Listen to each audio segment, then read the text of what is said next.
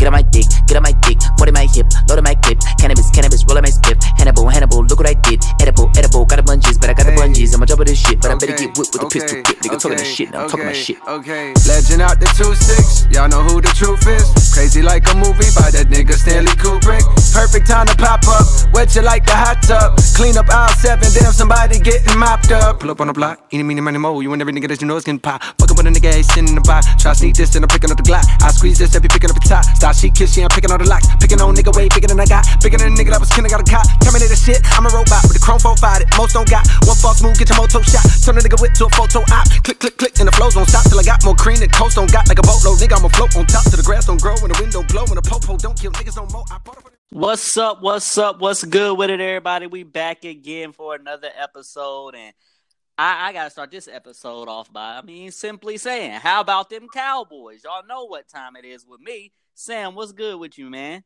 What's good with the world? And yeah. I just want to start this episode by saying next week will be the last game for the Cowboys.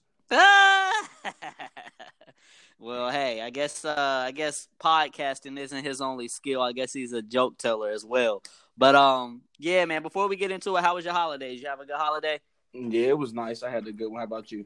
Yeah, man, it was cool on my end too. Always good when you ain't got to work and whatnot. So I definitely enjoyed that. But let's go ahead and jump right into our first topic of the week. We'll start out with NBA this week, and we'll start out with our blind resume that we had this week. Now, this is actually something that we had dating all the way back from the 23rd. The 23rd of December was when we actually did this one. So it gave our viewers a nice amount of time, or our listeners a nice amount of time to pick who they wanted. Now, this was a really good one. Me and you talked about these two players, and you was like, yup, that's the one right there. As soon as you said that name, I'm like, yup, there it is. So, just to dive straight into it, resume one, we actually, I'll go ahead and give the results first. Resume one won this by a landslide. It wasn't even close.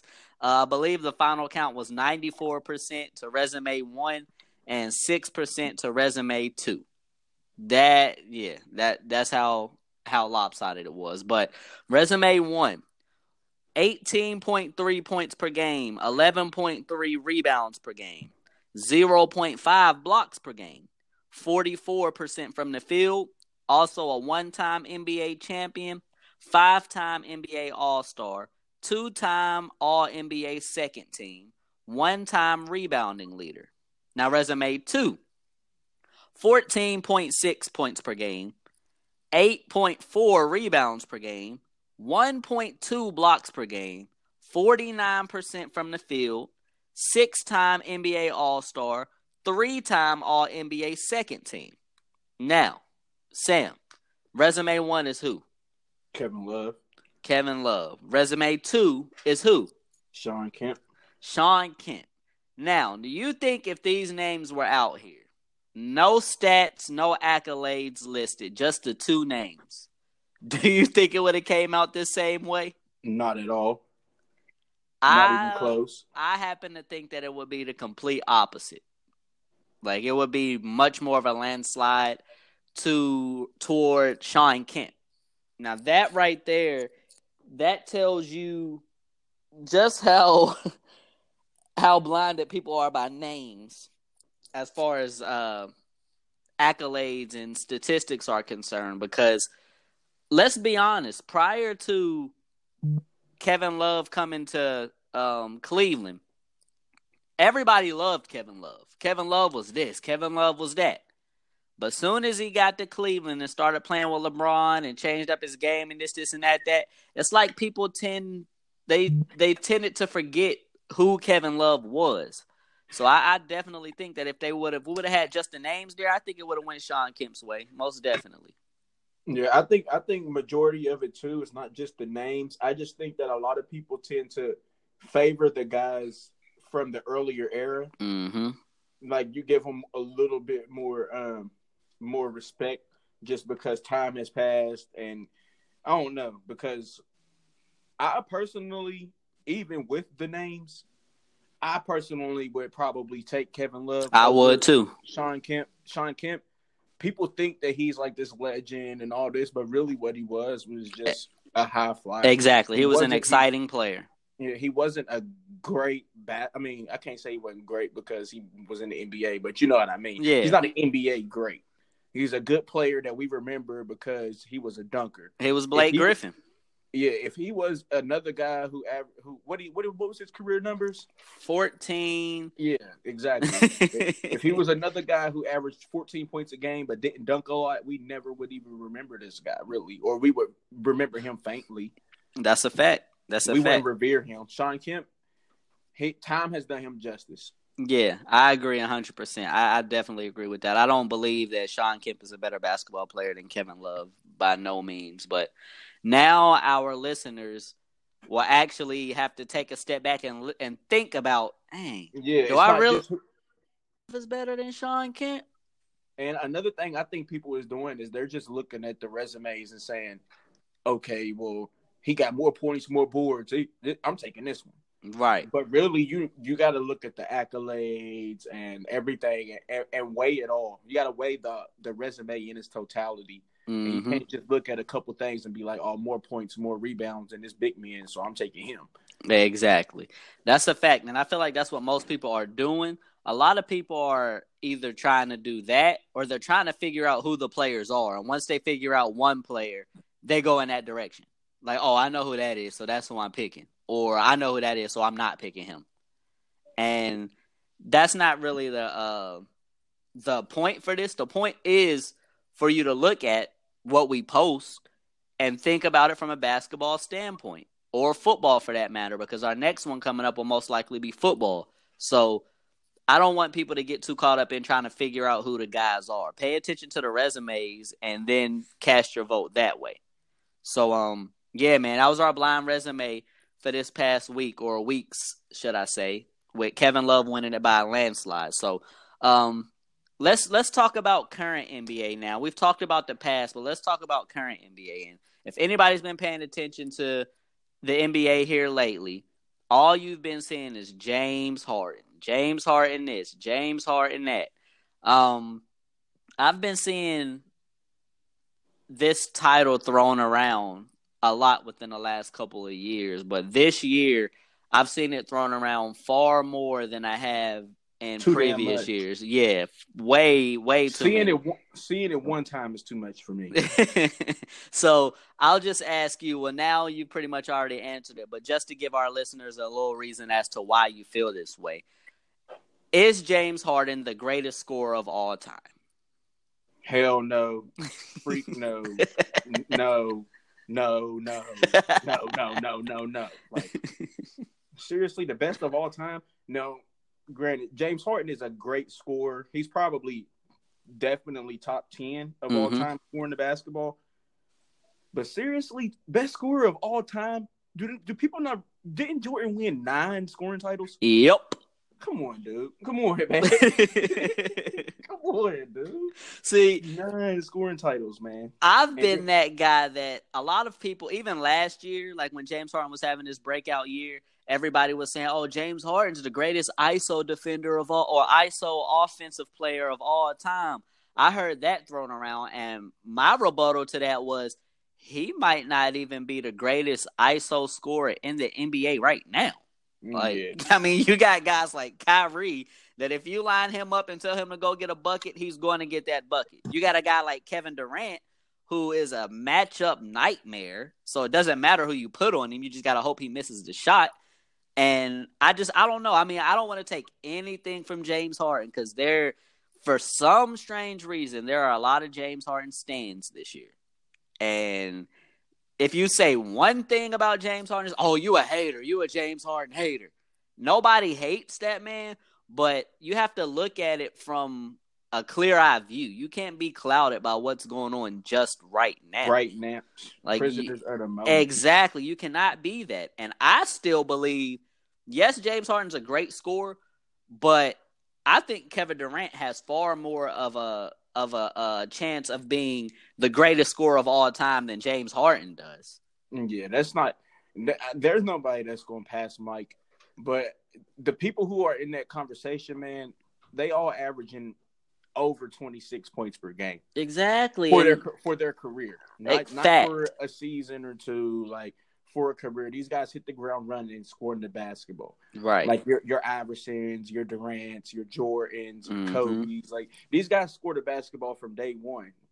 And their career points per game is going to reflect that. I haven't looked at James Harden's, but I'm going to venture to say he's probably more around 24, 25 points per game for his team. I mean, you got to think of how he started out when he came into the league. He wasn't the focal point of the offense in OKC. So he had a solid average because he was the focal point as the sixth man, but he was not the leading scorer on that team by no stretch. Like you said, we're talking about guys who, soon as they got that opportunity or as soon as they stepped into the NBA, they hit the ground running, like you said.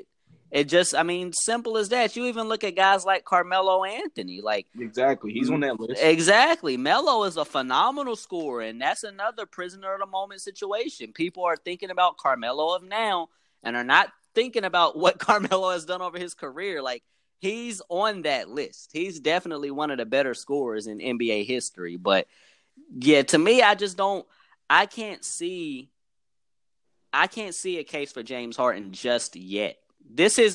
Most of this stuff is coming from the same people that last year or the year before last were talking about Russell Westbrook, the best player in the NBA. Now you fast forward 2 years later, and now Russell Westbrook is arguably not even in the conversation. Like, hey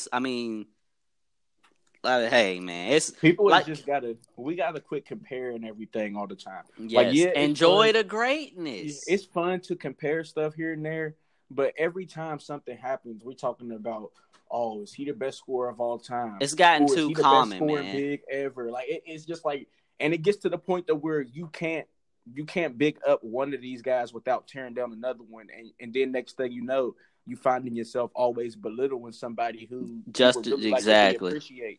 Like, we got to quit doing it all the time, man.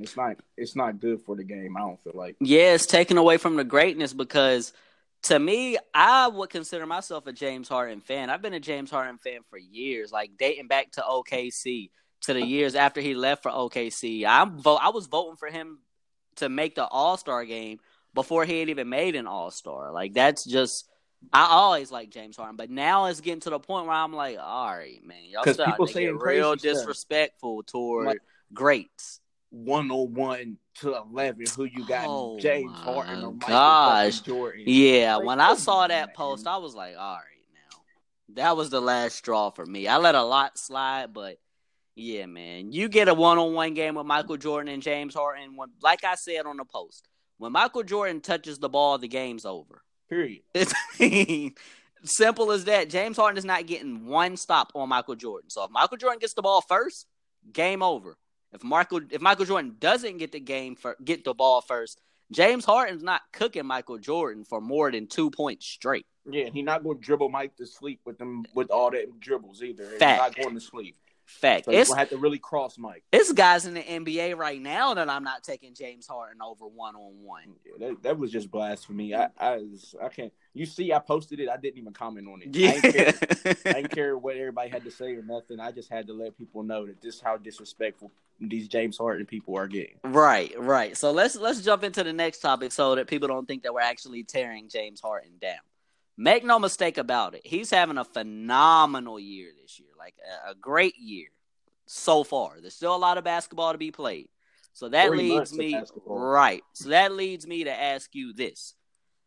Does he have too large of a lead for him to be caught? Because that seems to be what everybody on social media or any sports network that's talking about it is making it seem like James Harden is so far ahead of the pack. What's your take on the MVP race? I think that there are about 4 to 5 guys right now in the league playing at the MVP level. Agreed. James Harden's at the front right now, but we've already crowned 4 or 5 people MVP this season, and it's freaking January. Right. Like, come on, man. It's time for people to stop hollering MVP every time somebody have a couple good games in a row. These are the best players in the world. a lot of these guys are going to have multiple 50-point nights and all that type of stuff. Every time somebody go for 50 and hit a game winner, they're not the new MVP. Right. Like, it's just the prisoners on the moment. I feel like social media is the reason why we're seeing this all of a sudden. Like, everybody's in touch with what everybody's doing every night. So now every time somebody balled out, oh, he might be MVP now. He running away with it. Like, even the year Kobe had them the 9 straight 40-point games, he ain't win MVP. Sure didn't, and you didn't hear everybody screaming MVP throughout the year. It was more of once he didn't get the MVP, you saw people saying, oh, he got robbed and this and that. But even with that, like you said, you didn't hear that throughout the year. So for everybody who thinks that because of what James Harden just did, he's the MVP, that's not the case. We've seen it happen before. Now, I'm not going to sit here and act like James Harden is not balling and doing some things that is just absolutely absurd, because he is. Right. But there are other guys that are balling, and there are going to be other guys who are going to have 8, 9, 10 game stretches. Maybe not all the way to this magnitude, but they're going to be great stretches. And there's 3 months of basketball to be played. You can't crown an MVP in January. That's a fact. I wonder who was leading the MVP race at this point last season. That's a great question. And even with that being said, it was probably LeBron, if we want to be honest, with the season that he was having out there in Cleveland, because it was a neck-and-neck race, and you saw he didn't win. But even with all of this speculation that's going on the NBA website, they actually have an MVP race that actually shows it. It updates every week. James Harden just now took the lead on that poll. Giannis had been leading that poll for the last, I want to say, month or two. So that just goes to show that it's not won by no means. That race is closer than people think that it is. And like you said, 4 or 5 guys in the NBA right now have a legitimate case for being MVP. And some of those guys that I have, James Harden, Anthony Davis, Kawhi, Paul George, and Steph. And then when Brian come back, he going to be on that pace too. Exactly. And you spoke up about Steph a little bit today. You said that he hasn't quite made he can't make the cut yet because he hasn't played enough games, right? Was that what you said? Yeah, you got to, because he's been hurt. You got to play a certain percentage of your team's games to qualify for the MVP race. And since he missed those 7, 8 games, he hasn't met the criteria yet. So that's why Steph's on the list. But what was his stats? Yeah, what was his stats looking like? I saw you post them earlier. He's averaging 29.7 on 54% from the field and 45% from 3. That's nasty. Yeah, see, I mean, like you said, once he actually becomes eligible for that, I'm pretty sure that whole thing is going to take a shift. Because let's be honest, man, James Harden is really out there by himself. He's going to hit a wall for a couple of what's games. What's going to kill him, I know he's a volume shooter and all, but what's going to kill him is he's not shooting it great this year. He's shooting I think he's 48 from the field, 38 from 3. Yes. So, I mean, when it comes down to it, he's getting way more opportunities, and his field goal percentages is showing that he's taking more shots than what he really should be. He playing out there by himself. I mean, you could tell if you look at his field goal attempts and shit, and his field goal percentage, you could tell that he's shooting a couple more shots than he normally would, and it's taking a hit on his percentages. Yes, I agree 100%. So, yeah, man, that as far as the MVP race is concerned, like Sam said, let's not crown an MVP in January. We still got a lot of basketball to be played, man. And some people haven't even play their best level of basketball yet. And I mean, hey, it is what it is. So let's move forward a little bit. I want to talk college basketball for a quick second. There's not much to talk about, but I do want to touch on what happened this past weekend. We had some surprising finishes in some games. We had Kansas got smacked. Nevada got smacked. And Virginia put it on Florida State. Florida State, who was number 9 at the time. Now, Kansas lost to Iowa State. Nevada lost to San Diego, I believe it was. And, yeah, like I said, Virginia put it on number 9, Florida State. So out of those 3 interesting finishes, which game do you think was most telling as far as what we'll see moving forward out of these 3 ball clubs? I know it's pretty tough for me. I actually had a tie. I was tied with Kansas and Virginia. I wasn't too caught off guard by that Nevada game. I don't think that that's going to be a reoccurring thing with Nevada. I'm leaning towards, I don't think there's anything to take from any of the 3 games at all. See, I can understand that, but I was looking at it more from a standpoint as this may be the year that somebody can finally dethrone Kansas. Because you see Kansas getting beat in conference play. But when's the last time you seen a Kansas team get beat that badly, bro? But it's different, though, because for one, it's a Saturday game, a conference game. You ranked real high. It's those Saturday games are tough. I agree, especially when you play in an underdog. Iowa State has a good team. They play great. They've got a great program. Yeah, and they play great at home. So that you add that on top of everything else I just said, then you throw in that Kansas got a bunch of freshmen like they normally don't have. I don't think there's much to take from this Kansas team. I've seen them play multiple times. I think this is one of the best Kansas teams in the last probably maybe 5 years or so at least. Yes, I will agree with that. This is one of the best Kansas teams that we've seen in a while, but I was actually going to allude to exactly what you pointed to, which was that youth. This is the youngest Kansas team we've seen in a while. So it's not that they're not more talented than these teams.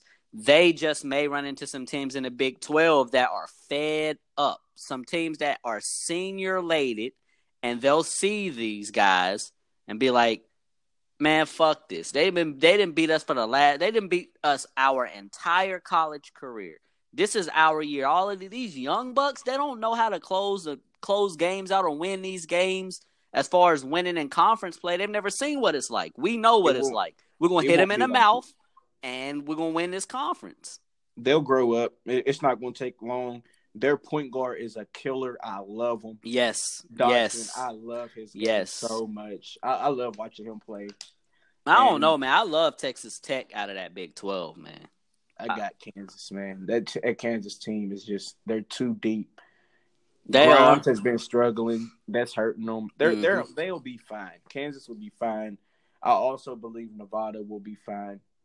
And Virginia, that's not a surprise out of them. We know who they are, especially in the regular season. We know what we're going to get out of them. So I really wasn't surprised about any of the – well, I'm not going to say I wasn't surprised. I didn't have any – I'm not going to take anything from these games as far as the bigger picture. Yeah, I don't think any of these games will be necessarily like, I guess, a sign of things to come as far as getting beat badly. But I do think that some of these teams will have hiccups. Like, I do believe Kansas will have a couple of more hiccups in conference play. I agree with that. Nevada, I don't believe so. I think they'll be fine. Virginia, I feel like this was a eye-opener of some sorts. Excuse me, because Virginia's always been a good defensive team, so they're going to hold you under your average. But for them to have that large of a margin to me was eye-opening because Florida State is typically a team that can fill it up a little bit. Granted, they're pretty young, so you're looking at a Virginia team that's obviously well coached every year, obviously dominates throughout the regular season for the most part. And, yeah, I think that game was a little more I guess a little more of the opposite of what we're talking about. I think that was the game that was probably most likely not to happen anymore throughout conference play. I can't see them beating teams that badly throughout conference play. You got to have a lot of shooting to beat Virginia. Yeah. And I haven't seen Florida State play, but if they're built like anything like a normal Florida State team, I would imagine they don't have very much of that. Mm-hmm. They usually have a bunch of scorers and guys that can hit 3-point shots, but they don't ever really have knockdown shooters. Yeah, I agree 100%. But that's pretty much it for college basketball. Wasn't much to touch on now, but now we can touch on my favorite topic of the day, which is NFL. Not necessarily my favorite topic. I guess my favorite category. is NFL, and we've had some interesting games in the first round of the playoffs, and I will say that I'll say all of the games except for one game was exciting, and that game is actually the one game that wasn't exciting is actually going to be my answer for this particular question, which is who were you most impressed with in round one of the playoffs? Are we talking about teams or like individuals? You can go either route. Well, the individual that I was impressed with was Dak Prescott. I'm not even going to lie. He just showed me that he just had a little bit of like it factor in him. Yeah. That I never would have thought I would be giving him credit for having. But you know me, I'm not a guy who sits and watches whole NFL games. Yeah. But I've been very excited about the playoffs all year because I feel like the playoffs, anybody literally in the playoffs, I feel like could really win the championship. Mm-hmm. So I actually watched every game this week. And I was real impressed with Dak, especially just the couple winning plays that he made down the stretch. I felt like was something I never, if I didn't sit down and watch them games, I never would be giving him credit for. Yeah, I agree too. Was you about to say something else? I was just about to go ahead and say the team that I was impressed with. So if you got something to say about Dak, you can go ahead. Yeah, the thing about Dak is, with me being a Cowboy fan, obviously, people are gonna.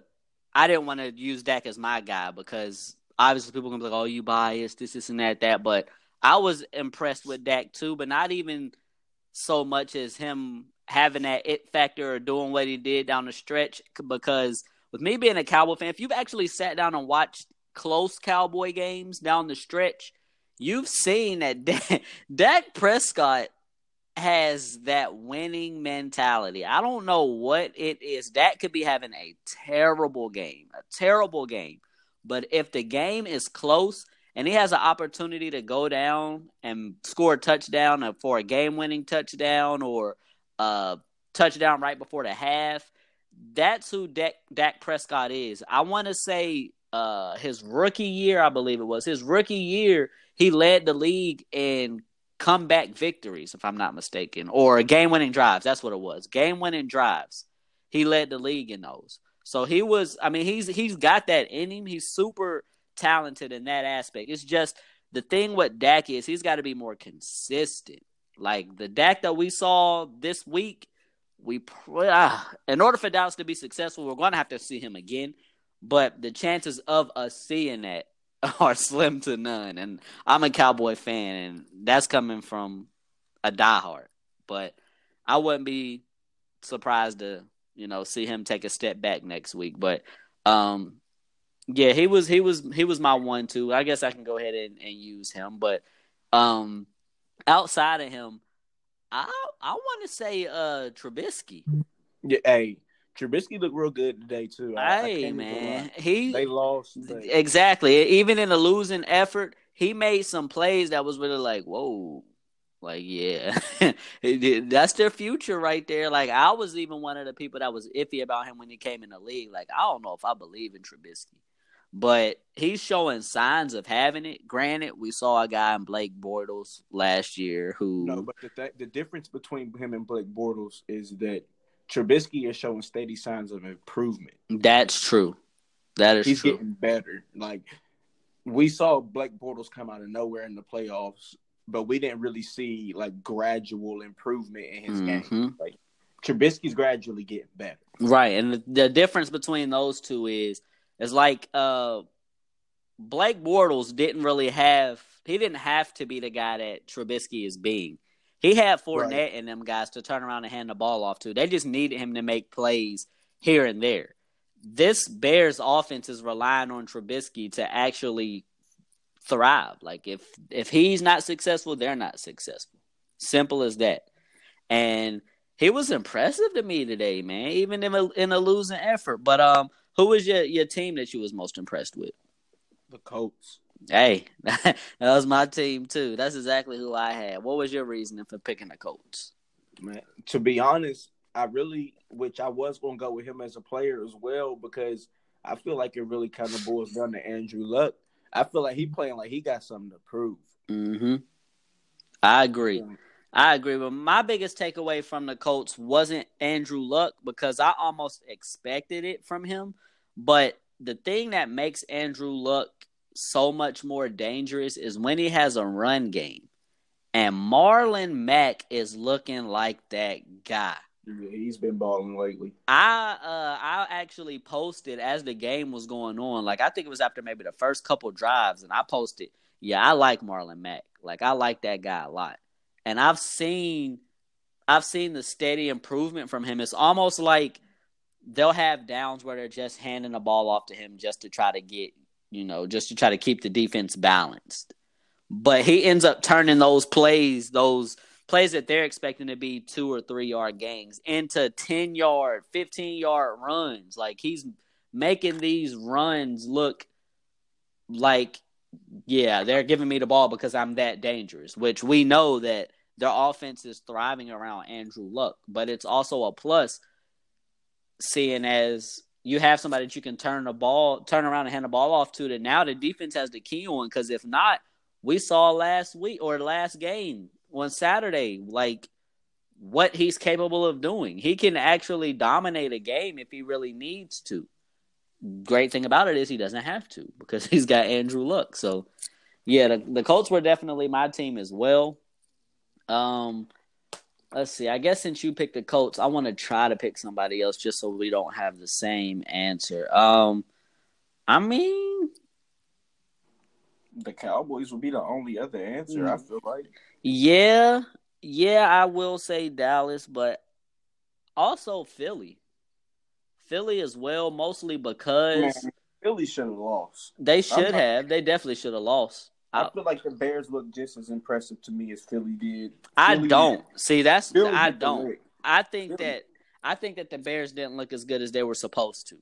There were a lot of key drives or a lot of key plays where I felt like their defense was supposed to show we are the best defense in the league, and they did it. They did it at times, but there were a lot of other times where I felt like, oh, yeah, they about to get a stop right here, and they didn't. It just didn't happen.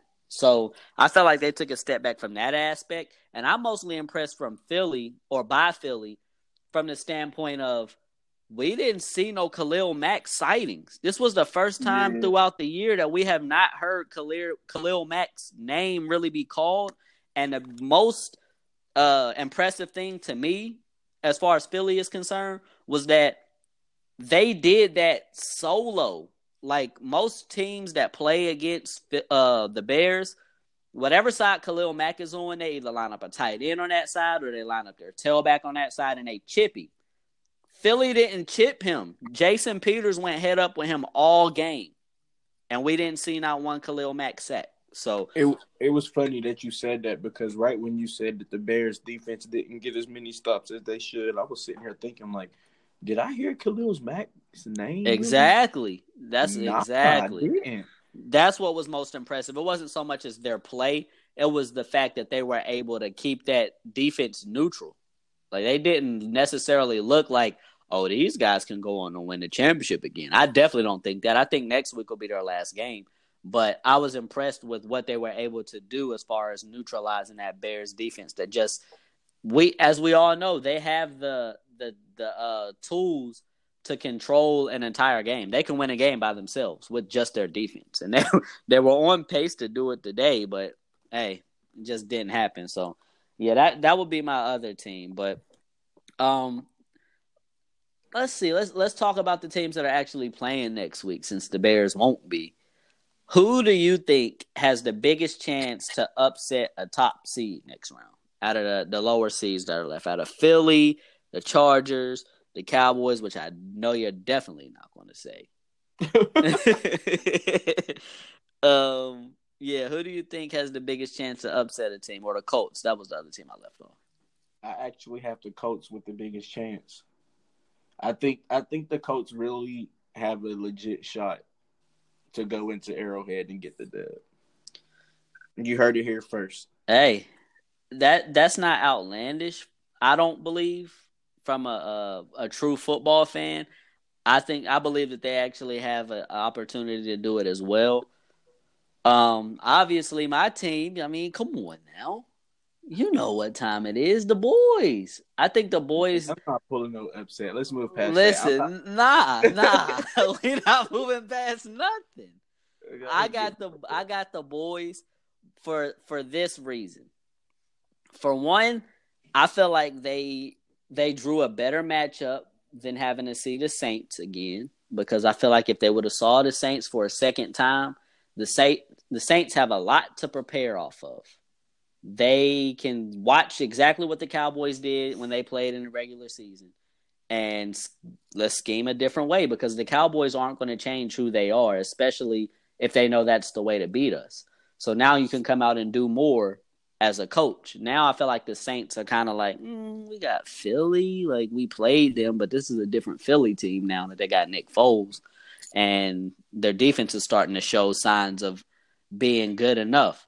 But as far as the Cowboys are concerned, I think that this is a better matchup for them, for the simple fact that Jared Goff isn't as scary as Drew Brees. And we've already touched on the fact that the Rams are a different football team without Cooper Kupp. So I don't think that it'll be like the Cowboys by a landslide. I think it'll come down to maybe a game-winning drive or something like that. But I do give the Cowboys a chance, a larger chance than any of the other teams, and beating a higher seed. Because that Rams offense, let's be honest, it hasn't been what we've seen it to be in the last, 4 or 5 weeks? Or 3 or 4. I won't say 4 or 5. 3 or 4 weeks. It's been a long time since we've seen a Rams sighting. Granted, they just had an entire week of rest. And actually a couple, because Gurley hasn't played the last 2 weeks as far as regular season. And he rested last week, or this week. So, yeah, we're definitely going to see a well-rested team, but I'm excited to see. I think that the Cowboys have the best chance of doing it. I do. I don't want to say the Colts. I think that they do have a good chance, but excuse me, you used the Colts, so I didn't want to use them. And I think the Eagles, I don't think that they'll have much of a shot. But my other team is really the Chargers. I like the Chargers a lot, man. That defense is something else. Yeah, but the Patriots, they're great at home.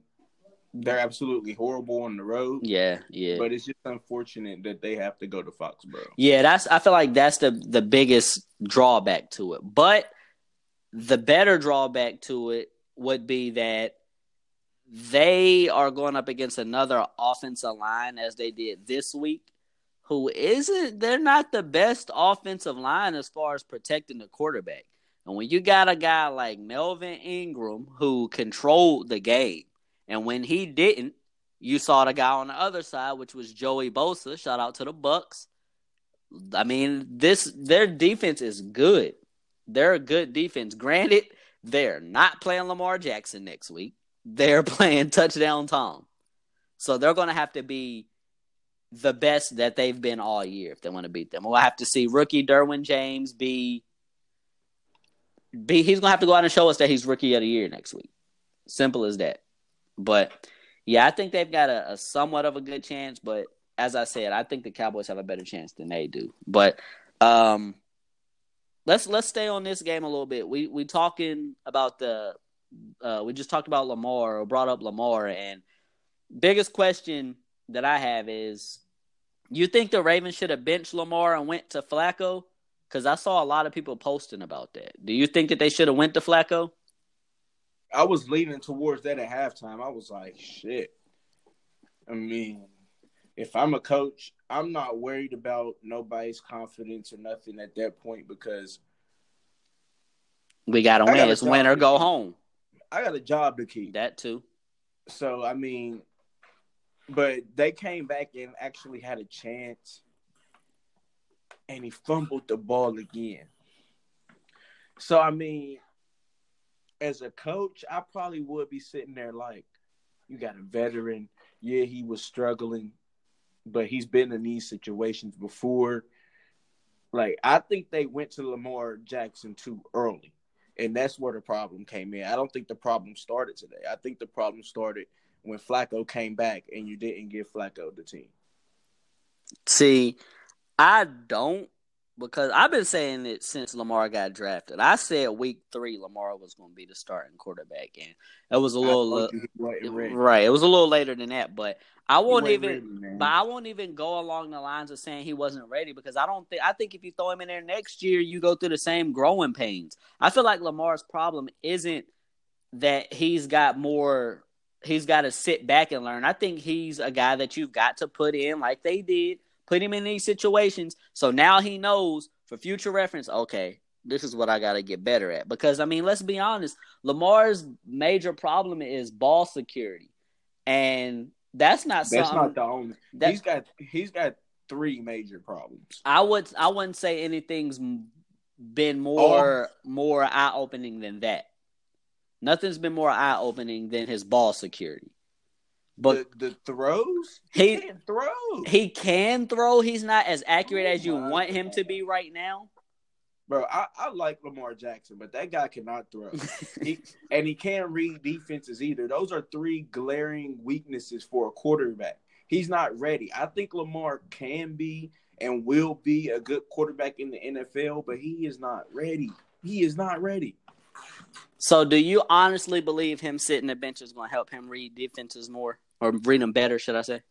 I mean, not sitting the bench per se, but just watching film and chilling. Why are you going – I mean – I think they're in the playoffs. It'd be different if they was just, like, chilling like the Giants or something. But, like, do you really want to risk growing pains in the playoffs? Yeah, because I don't think throwing Flacco in there gives you much of a better chance to win this ball game. I don't. He don't fumble 3 times. But you have to look at those fumbles. You have to look at those fumbles. I'll say one of those fumbles was truly Lamar's fault. The other ones, they came from that offensive line not protecting him. And he was. But, bro, even just because you get blindsided don't mean you get to pass the fumble to football. That's true. I'm not excusing it at all. But what I'm saying is you've got a guy like Lamar who's far more athletic back there. So if they do send a blitz, you got a better chance of him beating the blitz than a Joe Flacco. Because if they throw that same pass rush at Joe Flacco, what's he going to do? He's going to get rid of the ball and try to throw it and throw an interception like he's done in the past.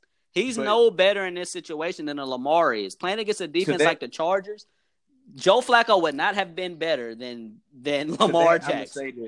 To that, I'm going to say this. You know for a fact that Joe Flacco going to see at least 45-50% of those blitzes coming and get you in the right play. Negative. Man. Bro, we're talking about Joe. Have you watched Joe Flacco the last 2 years? He better. I'm not sitting here saying he the greatest or nothing like that, but I feel like he gives you a tad bit better chance. Nah. He don't make the same mistakes in this playoff game that Lamar did. I don't think you got a chance. I don't think you have a chance with a Joe Flacco back there at quarterback. I really don't. I disagree because this is a guy that won a Super Bowl, so he might just feel like you can't go off that though, bro. You cannot go off that. He won a Super Bowl, and we haven't seen that sighting since then. It's not about us. He can though. He could be. He might feel way more confident in a playoff game just because he'd be like, "Shit, I did it before." Well, don't you think he would have felt confident throughout the season then? Because they was looking to turn to Lamar before the injury because he wasn't showing up. I'm just saying, they go out have a little clutch gene that exists to him that we ain't get to see. I'm not buying it. I said all year, even before all this, I was on record on one of the earlier episodes when we talked about Lamar saying he is not ready. Yeah, I remember you saying that. But look, you got to look at it from the standpoint of, all right, so the Ravens go out. Not only do they draft this guy, they trade up to draft this guy in Lamar Jackson. So now heading into training camp, you're like, okay, I got a guy behind me now. That's going to set some fire. That's the reason why they went out and traded up to get Lamar and gave the reins to Flacco to start the season. Like, all right, we got a guy behind you now, so we need you to go out here and show us what you're capable of. We know we've seen it. Show us that you still got it. And we haven't seen it. We haven't seen it for 2 years. Joe Flacco has looked like a cold bum for the last 2 years. I'm not throwing him out there. I'm not throwing him out there in this playoff game. I'm not. I don't think you have any better of a chance with him. You can say, well, yeah, we've seen him do it. So I mean, obviously, there's an opportunity of us possibly seeing Does he miss that wide old open Joe receivers Flacco in this game? Yes, Like bro. I don't see him doing it in the bro. playoffs, bro. Not only does he miss open guys, he forces the ball. That's what pisses me off the most about Joe Flacco. You get some heat on Joe Flacco, he's going to give you the ball. He's going to give you the ball. The film does not lie. There's a reason why they did not. Okay, he's healthy. Let's turn the offense back over to him. We got a shot at making the playoffs. Let's see if we can make one little run with our quarterback. No, the reason was because Lamar was winning. Exactly. Doing what Flacco was not. But the part about those wins was you so blinded by the W, you're not seeing that he was turning the fucking football over through all those dubs. Yeah, but he was also giving you crucial plays to put you in position to win. So it's like you have that negative, but you also have the positive as opposed to a guy like Joe Flacco who has all negative. He's been turning the chicken over too. He foreshadowed this game all year, and they was too blinded by the W's to see it. I don't think so. I think that coming into this game, I didn't have the Ravens winning. I had the Chargers winning. I had the Chargers winning more decisively than they won by today, for the simple fact that I knew as well Lamar was not ready. But I mean, he's going to have to go through this. He's going to have to play in a playoff game to see what this is all about. Now moving forward, it's like, okay, I done been out here. I done played some heavy pass rushes. Now I know I got to be more accurate on these short passes, or I got to get the ball out quicker, or I can't hold it, or I can't play around with the ball because now they swinging hands everywhere. Now you're learning. You throw a guy like this in there. Now you move on next season, and this is a guy who knows what it's like to be in the playoffs now. I feel all of that. I get all of that, and I agree with all of that. But I'm saying that I don't feel like this was Lamar Jackson's year. I don't feel like this. I don't think he should have been in once Flacco came back. I just don't. I don't feel like this should have been his year. We're going to see how he bounced back because we're assuming that he's going to learn from it and do all of these things. But I mean, I don't want to. I don't listen. I don't want to make it. Ryan Leaf. Have you ever seen? Yeah, I've seen. He threw all them picks, and he was not the same guy. I'm not saying he's gonna do all the crime and shit. Yeah. I'm not talking about that part of it. I'm just talking about the on field. He said once he had that 5 interception game, he was not right mentally again at the quarterback position. Yeah, I don't think that's a issue with Lamar. I think he's gonna see what type of extremely more confident. That if anybody gonna get hate mail, it's gonna be that damn kicker. I bet you that he missed a field goal that he shouldn't have missed this year, but or that game. But yeah. Well, he probably won't get too much hate mail because what he's done throughout the year. But I don't think Lamar's gonna have an issue with that, and I don't want the listeners to think that I'm saying, okay, now Lamar Jackson has been in a playoff game. He's definitely going to learn from it. He's going to be a better quarterback moving forward. That's not what I'm saying. What I'm saying is if this is a guy that you're looking to turn your franchise over to, you want to know whether this is your guy or not. So now that he's been thrown into the fire, moving forward next year, he has no excuse. It's like, okay, you've seen it. You've been to the playoffs. You know what your weaknesses are now. Let's see if you become a better quarterback and move forward as being that guy. I feel like the Ravens sped up the process. Instead of you having to wait it out and have him play next year and see this same exact thing happen, because I'm pretty positive it would have if they would have waited another year. I don't think Lamar Jackson starting next year and not playing this year would have been a better quarterback than he was this year. I think he has the same growing pains. He has the same turnover problems, same protecting the ball issues that he had this year. So now that he's had an opportunity to get that out the way, now as an organization, you can see now, okay, do we want to move forward with him? Is he actually looking at what his weaknesses are and getting better in that aspect?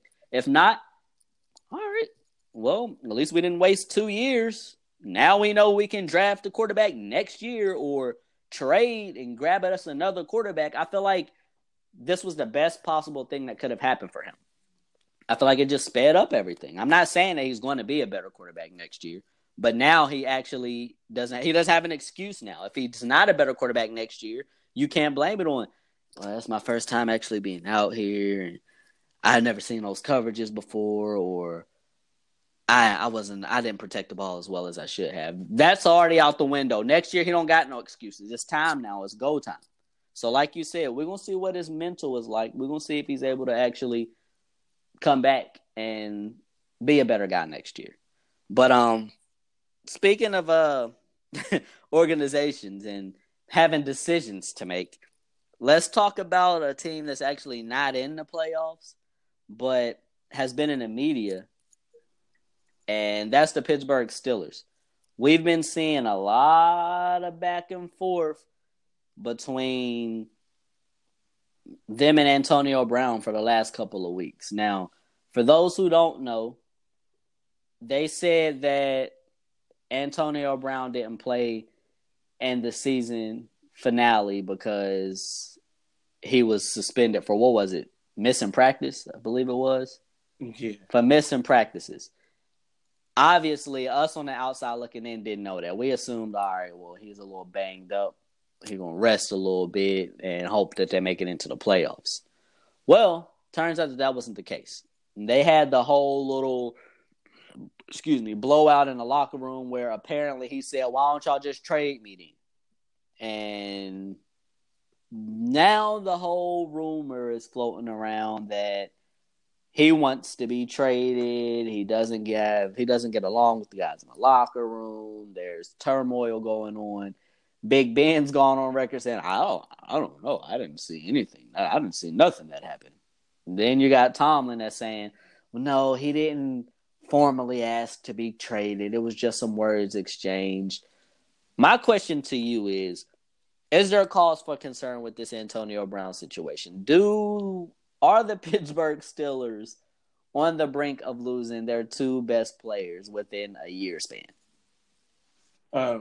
I do think there is some cause for concern, but I don't think that AB asked for a trade. What I think is he was saying, like, okay, y'all don't really – I don't know why he was saying it, but what I think he's saying is, well, if y'all don't love my game or whatever, y'all don't like what I do, then why don't you just trade me? Yeah, I think it was right. Yeah, I don't think he was literally saying trade me. I think he was like, well, why don't you just trade me then? Or like you would say, like if your mom was yelling at you and she you don't love me or whatever, why don't you just kick me and why don't you just throw me out then? Like you're not telling her to throw you out, but you said right. Like he basically saying you might as well trade. Yeah, I took it from that too. I took it from a standpoint as he was upset that he didn't get to play in that season finale. So I felt like it was more of a shoot. You ain't gonna play me, then trade me then. I bet you somebody else will play me. I think it was more from that standpoint as well. So I also think that there's cause for concern, mostly because this is your guy. Antonio Brown's your guy. You don't have Le'Veon to lean back on no more. You're not building no franchise around nobody else on your roster. So if anybody needs to be happy, it needs to be AB. If I'm the Steelers front office, I'm bringing AB in right now. Listen, bub, what's going on? Why do you feel like you want to be traded? What can we do to make this better for you? At this point, you have to pull out all of the stops to make sure that this man is happy. I'm not saying kiss his ass and let him miss practice and this and that, because I think Tomlin was actually right for suspending him if he missed practice. But especially at this time in the season, it's inexcusable. And that, I just feel like he's a guy that you can't lose right now. You cannot lose him. If you lose him, Pittsburgh automatically goes into the rebuilding phase because you got a quarterback that's already on his way out. And I say to that, if you have a quarterback that's on his way out and you have nothing that looks appealing on the offensive end, you're not getting a quarterback from free agency most likely. You're going to have to draft a quarterback. And what's the chances of you coming up on a gem? Obviously there's some great quarterbacks coming in next year, but that means you're going to have a high draft pick, like a really high draft pick. And, I don't know. I feel like with you having a guy like AB, that makes it much more appealing for quarterbacks to want to come there. So you got to get him under wraps.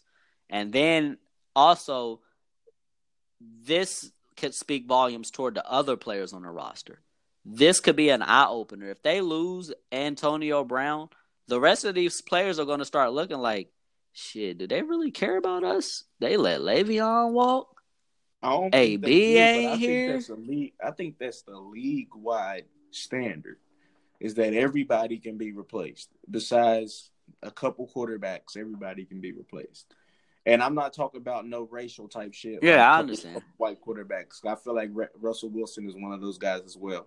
That teams don't feel like they can replace. But I feel like with wide receivers and running backs and pass rushers and all this, yeah, you're great, but they feel like these guys are coming in the 6th rounders every year. It's a steal. So it doesn't seem like how it is in the NBA where you got to hit the 1 out of 5 year lottery every time. They feel like every draft, if you scout right, there's draft picks out there. I agree. So they feel like everybody can be replaced. And when it comes down to it, the players don't have no leverage because that's how all the owners and coaches think. That's true. I definitely believe that most of the owners and coaches feel that way. But if there was any NFL season that made you second guess that as a GM, that would be this year. With the way that things changed for ball clubs such as like Chicago, obviously, with getting a Khalil Mack and completely changing their outlook, and then a guy like Amari Cooper going to Dallas and the draft ain't came around yet. Yeah, that's true. That's true. But you definitely want to get this under control before then. You don't want this lingering on, because then, I mean, if this lingers on and you feel like, all right, we got AB, he's in the bag, we're still fine, and you don't go out and draft a nice wide receiver or a guy that you think is going to help bolster your offense, I personally believe Pittsburgh's going to draft some defensive guys with them losing Shazier and all of that. And yeah, they've got Juju, but Juju, I don't want to take nothing from Juju. Juju is a dog. He's not AB, but they don't care. They don't care. They better. They feel like feel like you can be replaced. They're gonna put Juju in AB's place, and they're gonna put somebody in Juju's place. But then look at it from this standpoint. You let a guy like AB walk, and then put Juju in his position. Juju is gonna have to come up on that contract year where he can become a free agent or stay in Pittsburgh.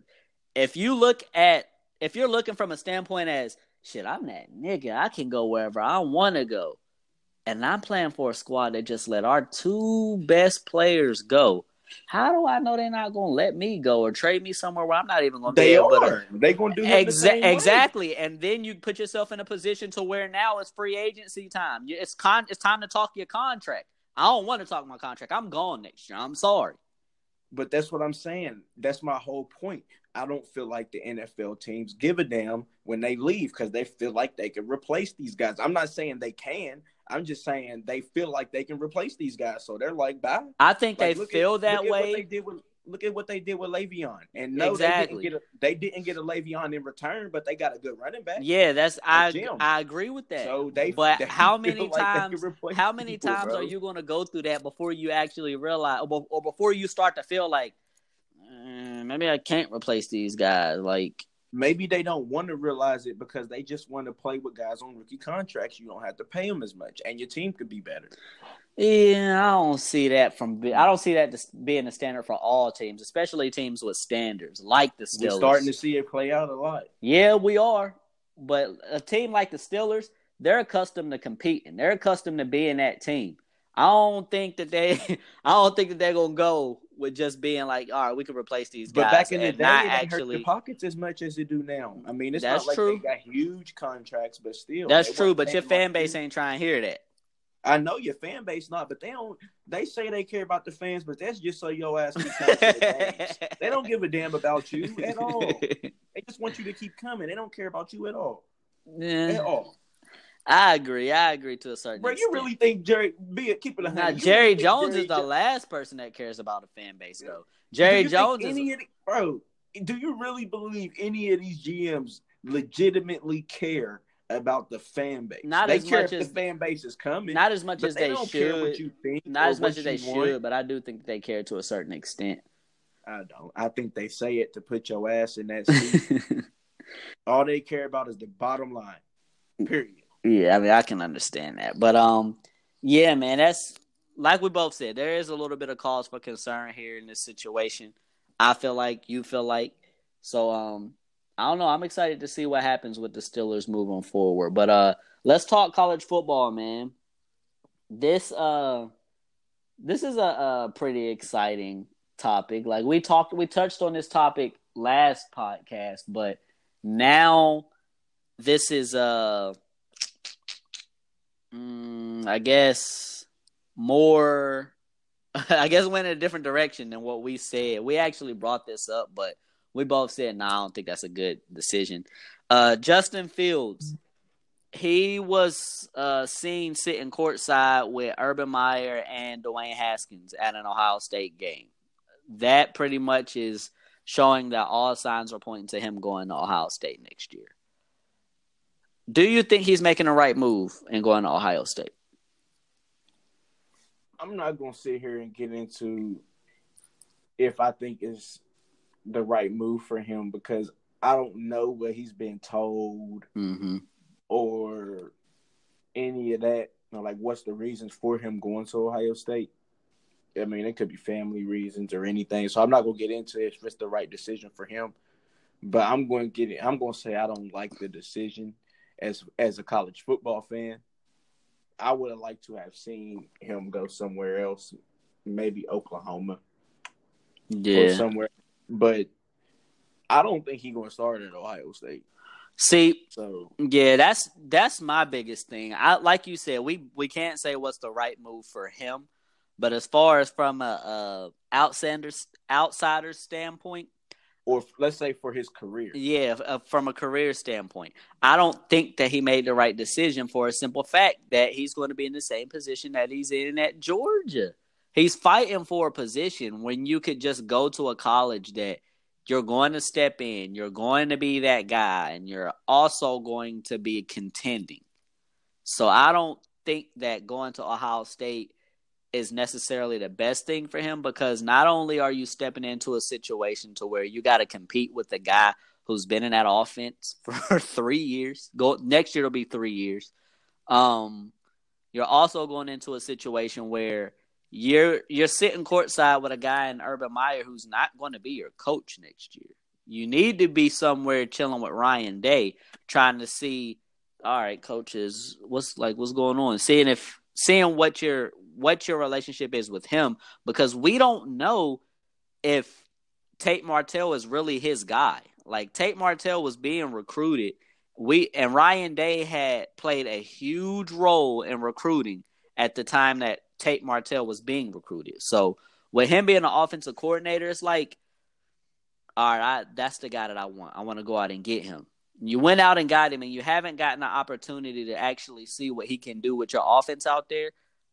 I'm on the side of just like you are. I don't believe he's going to start next year. I think Tate Martell has that offense and is going to be ready to go next year. Not to say that he's not a better quarterback than Tate Martell or he won't have more success than Tate Martell, but I mean, the odds are stacked against you going to Ohio State with a guy who knows this offense like the back of his hand, knows his players like the back of his hand. You better believe his players are going to be pushing for him to become the starting quarterback. I think Tate flat out better. Do you? Than Justin Fields. I do. I believe that he's an equal thrower, and although Justin Fields can run the football, Tate Martell is a dynamic runner. He's dangerous. He's a dangerous runner. He's Kyler Murray. He's Johnny Football. He's that type of runner. Yeah. He's not just a get a first down type of runner. He can bust that thing open. This a guy that'll go for 80 on the run. I think he's tailor-made to play quarterback at Ohio State. I don't think there's any way that Justin Fields beats him out. Now, if he does, I'll admit I was wrong, but I just don't see it happen. I don't see it happening either. I think the only way that we see it happen is that Ryan Day, being the head coach, decides to take this offense in a different direction and make it a complete spread offense without it being a zone read style offense. And I don't see that happening with the running backs that Ohio State has. Obviously, Mike Weber has entered the NFL draft and he won't be there next year, but you still got a guy like J.K. Dobbins that you're not going to go away from. Like, you're not going to spread it out because he's not he's a good catcher, but he's not dynamic catching the ball out of the backfield. So I don't see them changing that offensive scheme very much. I think that you have the exact type of personnel to run that Ohio State type of offense. Like this year, obviously, I feel like they had to switch it up because Dwayne Haskins can't be that guy. Next year, they've got two quarterbacks that can be that guy, so I feel like that's the direction that they'll go in. And once they do go in that direction, Tate is obviously the better guy as far as that offensive scheme is concerned. I just, like you said, he's much more dynamic of a runner. The only thing that Justin Fields has on Tate Martell is height. And we've seen in college that does not matter at all. So, yeah, I don't really like the move for his career. Even as an Ohio State fan, I don't really like it too much because I feel like that's going to cause a lot of turmoil. I really don't think that he's going to get that job. And I don't want him coming to the program and being I done came down here and transferred down here and now I ain't even playing. It just be a whole bunch of nonsense going on. That's the last thing we need with the new head coach. We don't know how he's going to handle none of that. So, yeah, like we both said, we don't think that was the best decision that he should have made, but I guess we'll see. It hasn't even been officially said that he's going to Ohio State, but all signs are pointing to it. So we'll keep an eye out on that for, I guess, for the next few weeks or so. But let's talk about another program in Notre Dame. We saw Notre Dame go up against a Clemson ball club. And, I mean, let's just call it what it is. Notre Dame didn't look like they belonged on that field with them at all. Do you think that Notre Dame actually deserved to be in the playoff? I mean, yeah, I do. I mean, I think Georgia was better, but Georgia didn't necessarily prove that they were. You still got to kind of prove it. I can't say Notre Dame didn't belong. I would have rather have seen Georgia in there, but Notre Dame did everything to get into that playoff. It's not like they underachieved and got in. Yeah, I think a lot of people were upset at them going undefeated and them getting to the playoffs and looking like that. I don't want to say that they don't deserve to make the playoff because if you go undefeated and you beat Power 5 schools, you're going to get in. Like, it's just going to happen. That's how this playoff system is set up. But as a fan of college football, I would like to see the NCAA force them into playing a conference championship. For instance, they already have this negotiation with the ACC that they play a certain amount of ACC teams throughout the season. I would like to see them move a step further and being that if they have a better record than the top teams in the ACC, whether it be in the Coastal Division or the other division, either side, if they have a better record than the number one rated team in that particular division, they should be able to get into the conference championship for this particular reason. This year, Clemson, we saw Clemson and Notre Dame in the in the playoffs. And we could have saw it as an ACC championship because who did they even play in championship? In the ACC championship? Pittsburgh. Pitt. Yeah, they played Pitt. So, come on. Notre Dame is way better than a Pitt team. So, I would have much rather liked to see them, all right, well, your record's better than Pitt. You're ranked higher than Pitt. You play Pitt. You take Pitt's slot, and you automatically get into that ACC championship. And I'm not even saying make them join the conference. I'm saying that if they're head and shoulders better than a team, if their record is better than that team, make them play in the ACC championship. Then we'll move forward that way. But if it comes to a point in time where y'all's record is the same, then that ACC team wins by a push. They automatically get into the ACC championship, and that is just like not making a championship. It's just like not making a conference championship. It doesn't go in your favor because you don't get to play this week. It goes against you. It's just like you're not in a conference championship because their record was equal to or better than yours. I would like to see that because if not, there's a chance that we'll see this occur again. And this is not the first time that we've seen a Notre Dame team be highly ranked and then go to their bowl game and get throttled. Like we saw it when they went to the national championship against Bama. We saw it a couple of years ago when they played Ohio State, and I believe it was the Fiesta Bowl when they had Jalen Smith. I mean, we've seen this occur far too many times for something not to happen. I'm not saying it needs to happen this year, but it needs to happen soon because we can't keep going through teams making it in and not being worthy. Like it just they really displayed that they are not on the level of any of these top 4 teams. They couldn't score. They could not score at all.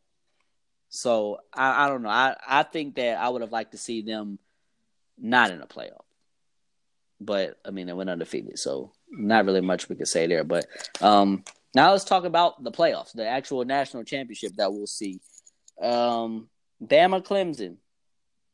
What's your expectations, and what do you think Clemson has to do in order to beat Bama?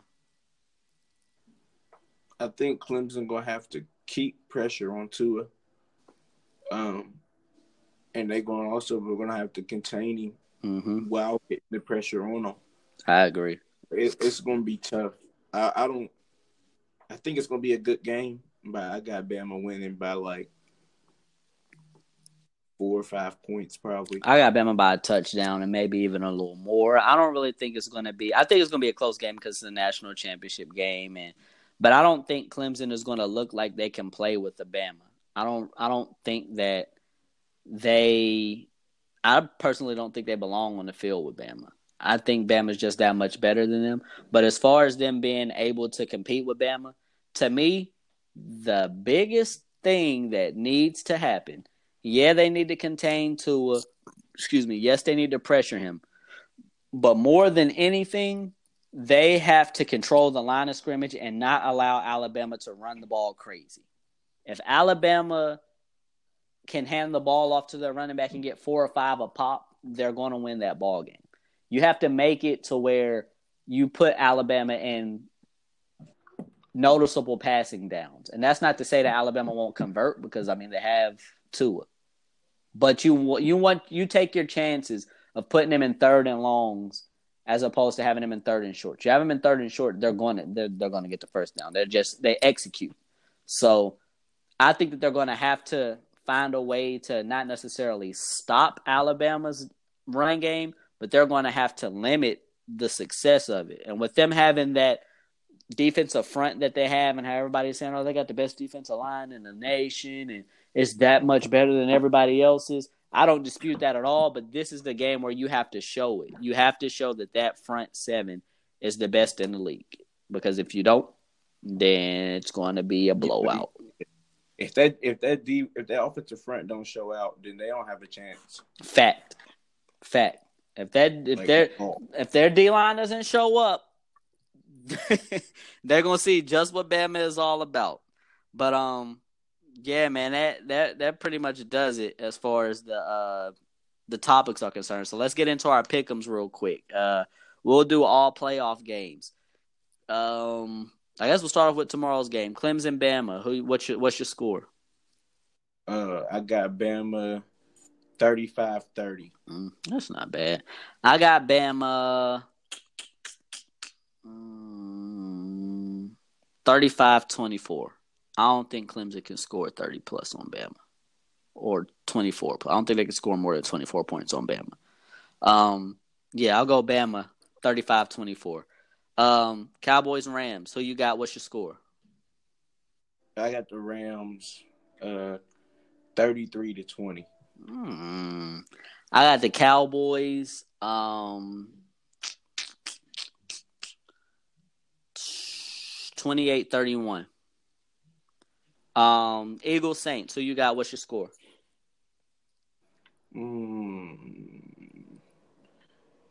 Give me the Eagles. Oh.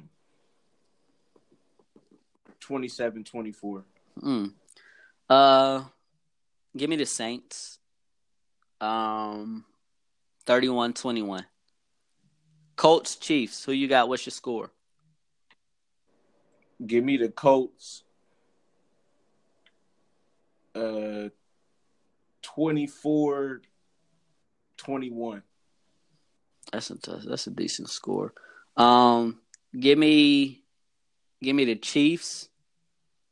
What was your score? 24-21. 28-24, Chiefs. Chargers, Patriots. Who you got? What's your score? Give me the Pats. 28-21.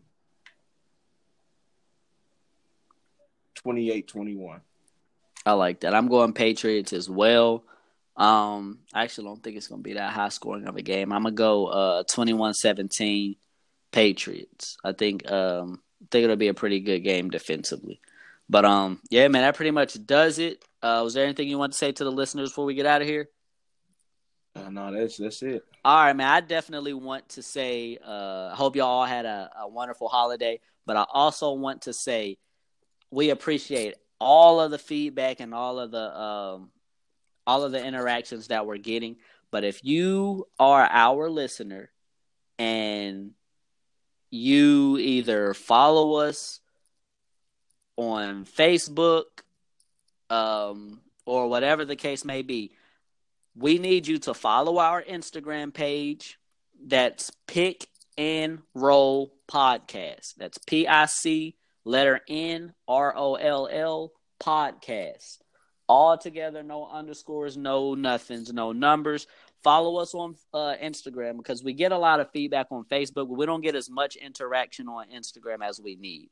Also, if you are looking for any advertising slots, we are now open for those. As you listen to this episode, you will hear that we do have multiple slots where we can include advertising. We'll give you a wonderful deal, regardless of if it's past the holidays or not. We'll make sure we give you a good deal. But if you were looking to advertise anything, it doesn't just have to be sports related.